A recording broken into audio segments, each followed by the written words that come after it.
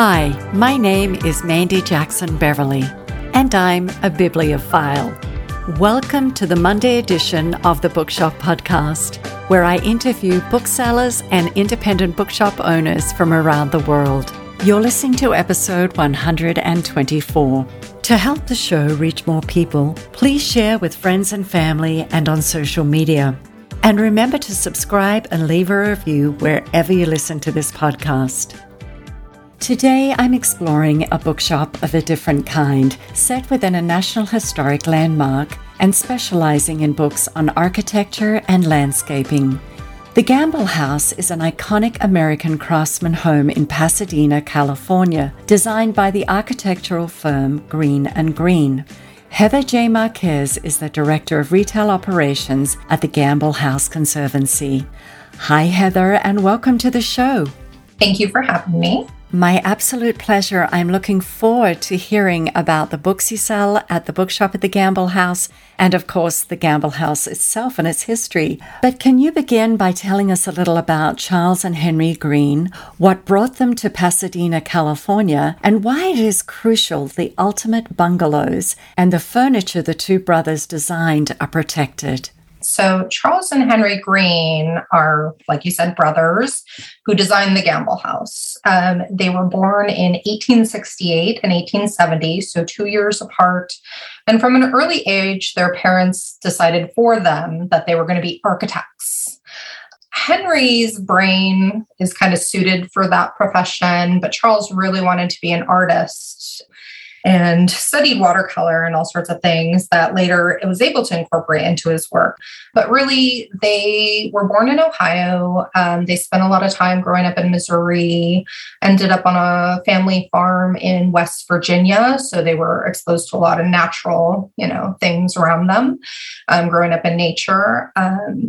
They were sent to a manual training school when they were boys that not only incorporated academics, but also learning how to build with your hands. So, with natural materials, whether that was wood or glass or metal, that was really a focus of that school.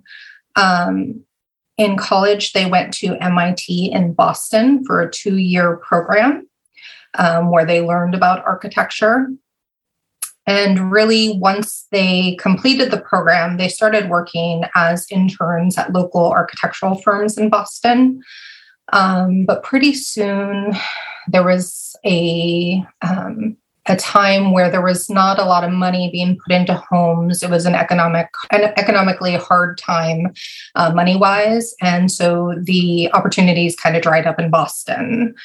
At that point, their parents had moved here to Pasadena and were really encouraging them to come here and join them here in Pasadena. And it ultimately became apparent they didn't really have another choice at that point. So they came home.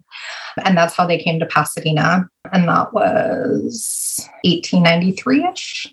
And then in terms of why it's important to preserve their work in the Gamble House specifically is I like to think of it as, as booksellers, we're storytellers. We like to share stories within these books with people. And the Gamble House is really telling its own story.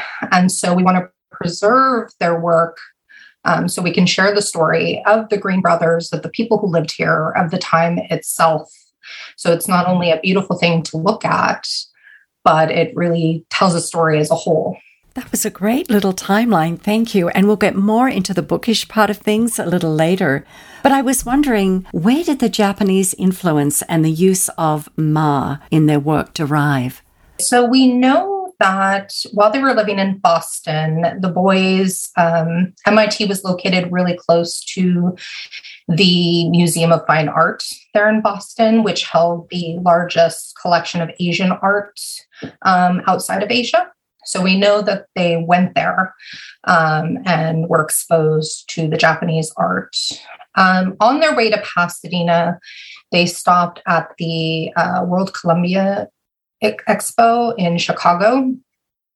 And there was a great exhibition that had ho'oden on display, which were 11th century style Japanese temples, like smaller versions of them.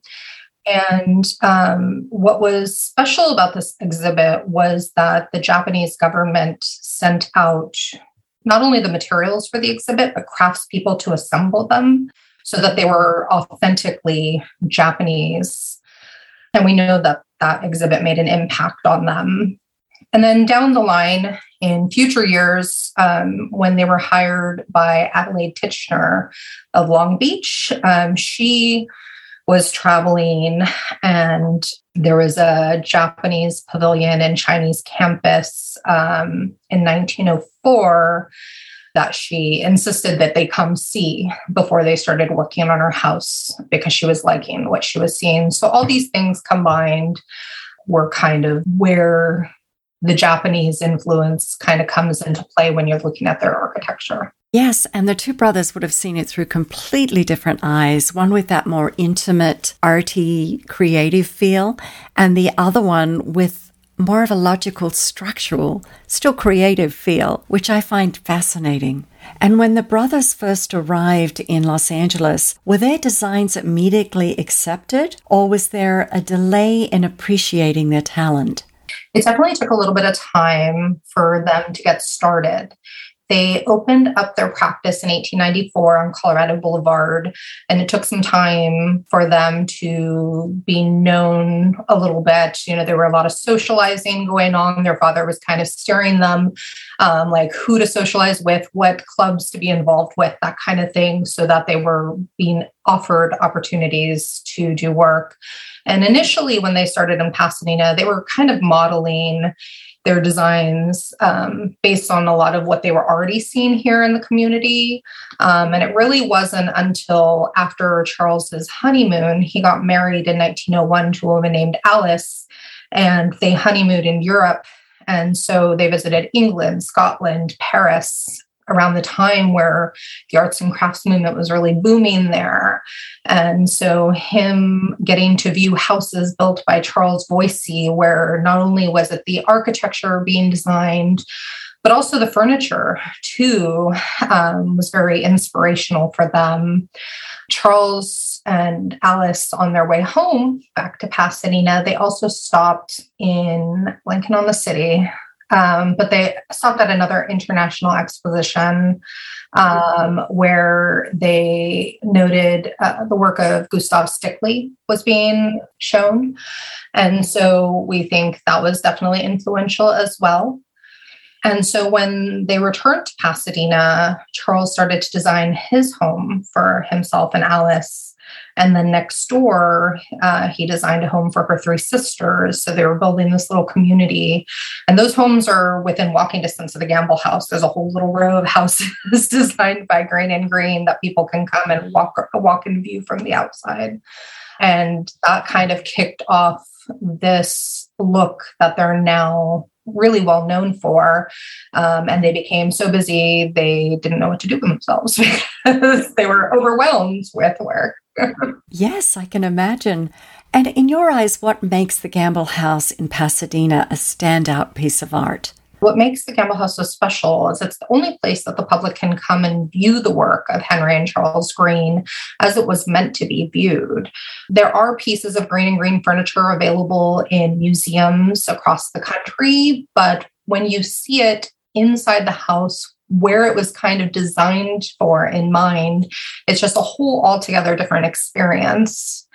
Another thing to note is that the brothers designed everything down to the smallest detail. There's furniture with this intricate metal inlay work. There's carpets, rug carpets, where, you know, they designed them. And when one of the rugs wasn't to their liking, they had the specific color removed and intricately corrected. And, you know, the glass and the brickwork and everything was specifically designed a certain way and overseen as it was being constructed to make sure it was being built exactly in the way they envisioned. Yes, I've seen the rooms with the Green and Green furniture at the Huntington Library. Oh my goodness, it's just exquisite. And I do need to get to the Gamble House. I'd like to ask you a question about the photographer Yasuhiro Ishimoto's work.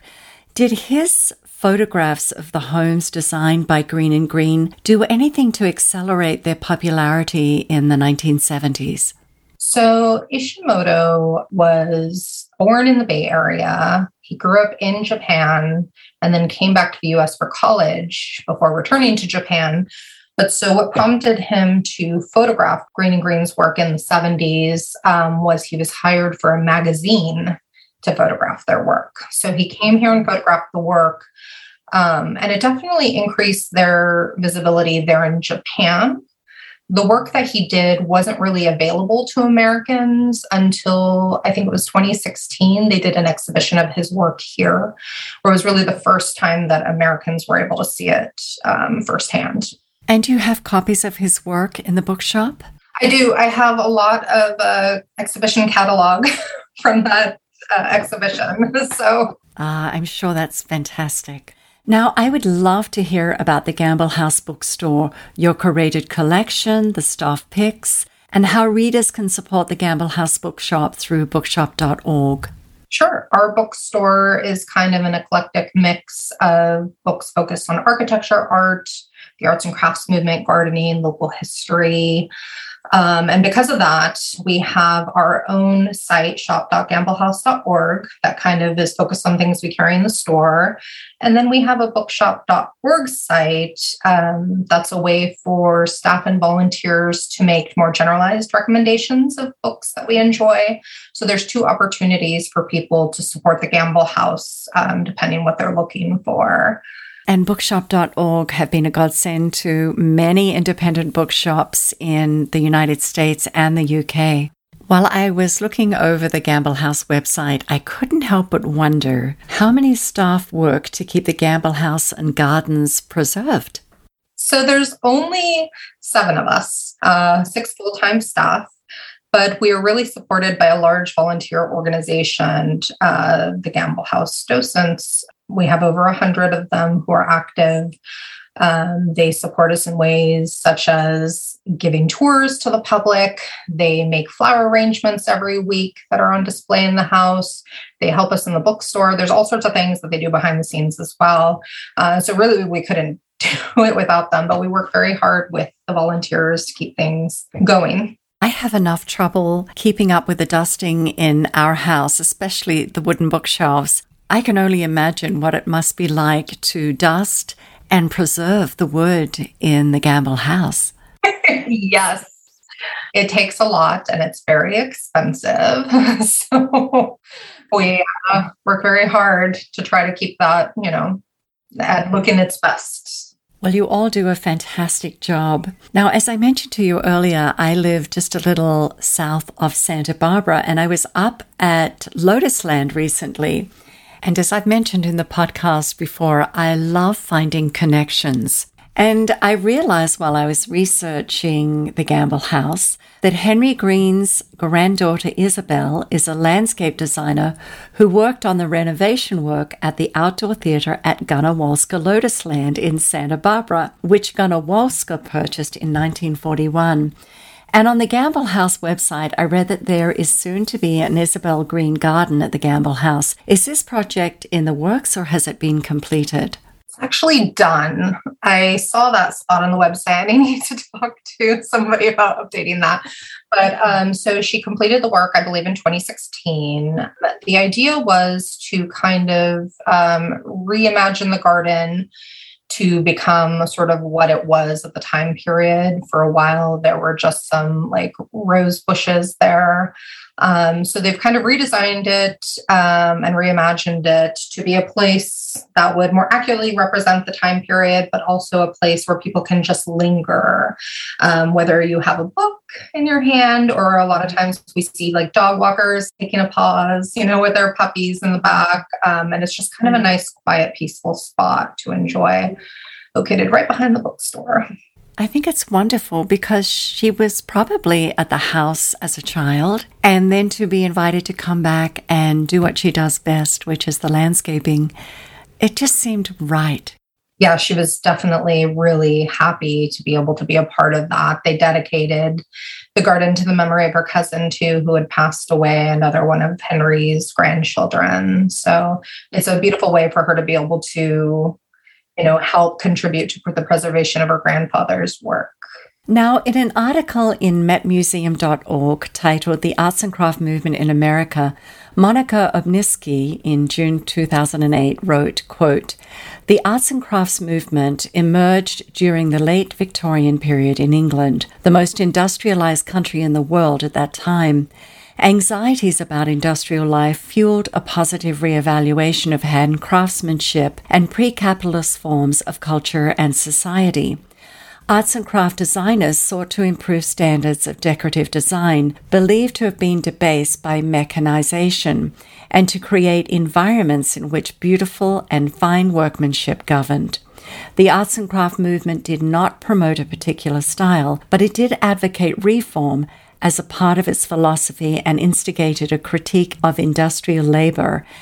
As modern machines replace workers, arts and crafts proponents called for an end to the division of labor and advanced the designer as craftsman," end quote. I know that's a long quote, but it's a fantastic one. My question is, did Charles and Henry Green write or speak about this aspect of their work and how it affected their designs? I'm told that they did. I have not personally had the opportunity to read anything. I've been told that there are letters in our archives where they talked about it, and that there have been articles written by them where they discuss the arts and crafts movement specifically. But really, I think it's very apparent in their work, especially when you consider the great efforts they made to work with local craftspeople, the Hall brothers, who did a lot of the woodworking. And just my understanding is every day Charles would go to these studios to check on the progress and to make sure that they were interpreting, because there are so many ways to interpret a blueprint design, make sure they were interpreting it correctly. And like I mentioned with the rug story earlier, if things were not exactly to the specifications, making sure to go back and correct. But there was a lot of value placed on things being done by hand, which is a lot of what the arts and crafts movement is about, working with your hands, things being not only functional, but beautiful, and surrounding yourself with the beauty of seeing the beauty in the world around you. Yeah, yeah. And the other thing that always grabs me about Green and Green architecture, and especially their furniture, is the simplicity of it. It's not overdone, and yet you can see and feel the beauty and the craftsmanship and the creativity in their designs. It's obvious they valued craftsmanship. Definitely. Yeah, not trying to be too showy. Yes, and that alone is relaxing. Okay, so let's get back to the bookshop. Can you recommend a book, or perhaps in your case, a few books, on the arts and crafts movement and the Gamble House that are available at the Gamble House bookshop? So my top book is this book called Building Paradise in California. It is a compilation of essays written by our recently retired executive director, Ted Bosley, and our archivist and our curator and local historian, Bob Winter. Essays about the landscaping, about the house, about the brothers, about the family who lived there, along with beautiful photography by Alex Verdikoff. He's very well known for his architectural photography. But so this book is available on our shop.gamblehouse.org website. And whether you visited and just want to be able to, reminisce about your time, or if you've never seen it, just the photographs are really stunning. So I highly recommend that one. If you're looking for other books on the arts and crafts movement, so we have a couple of relatively recent titles that have come out. One is by Arnold Schwartzman, and actually features an image from inside the house on the cover, where he talks about the arts and crafts movement and arts and crafts architecture. And then there's another book by Julian Holder, Beauty's Awakening, I believe is on the title. And I've been hearing a lot of really great things about that book. We're hoping to have him do an event with us in the future. And for listeners who are contemplating a trip to Los Angeles, I recommend going out to Pasadena. First of all, you have one of my favorite museums, the Norton Simon Museum. You have the Huntington Library and Gardens. You have Gamble House and fabulous restaurants and coffee shops.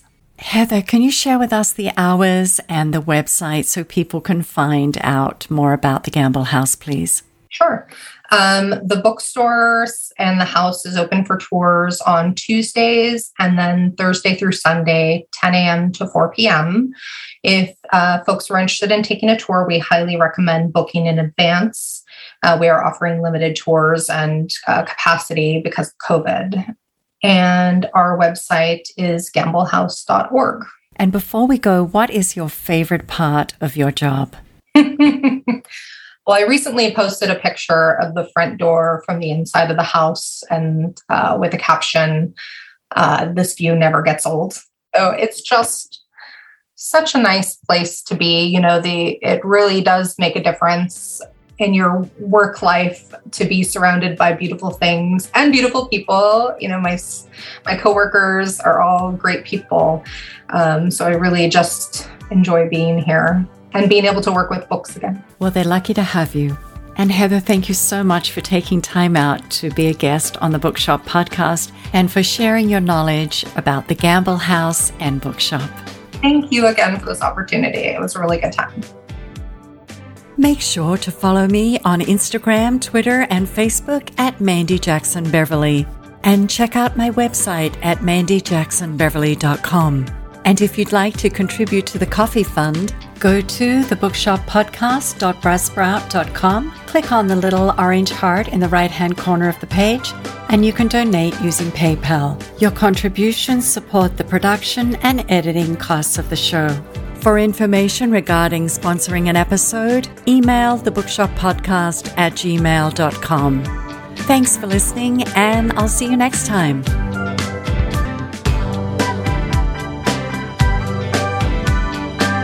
Theme music provided by Brian Beverly.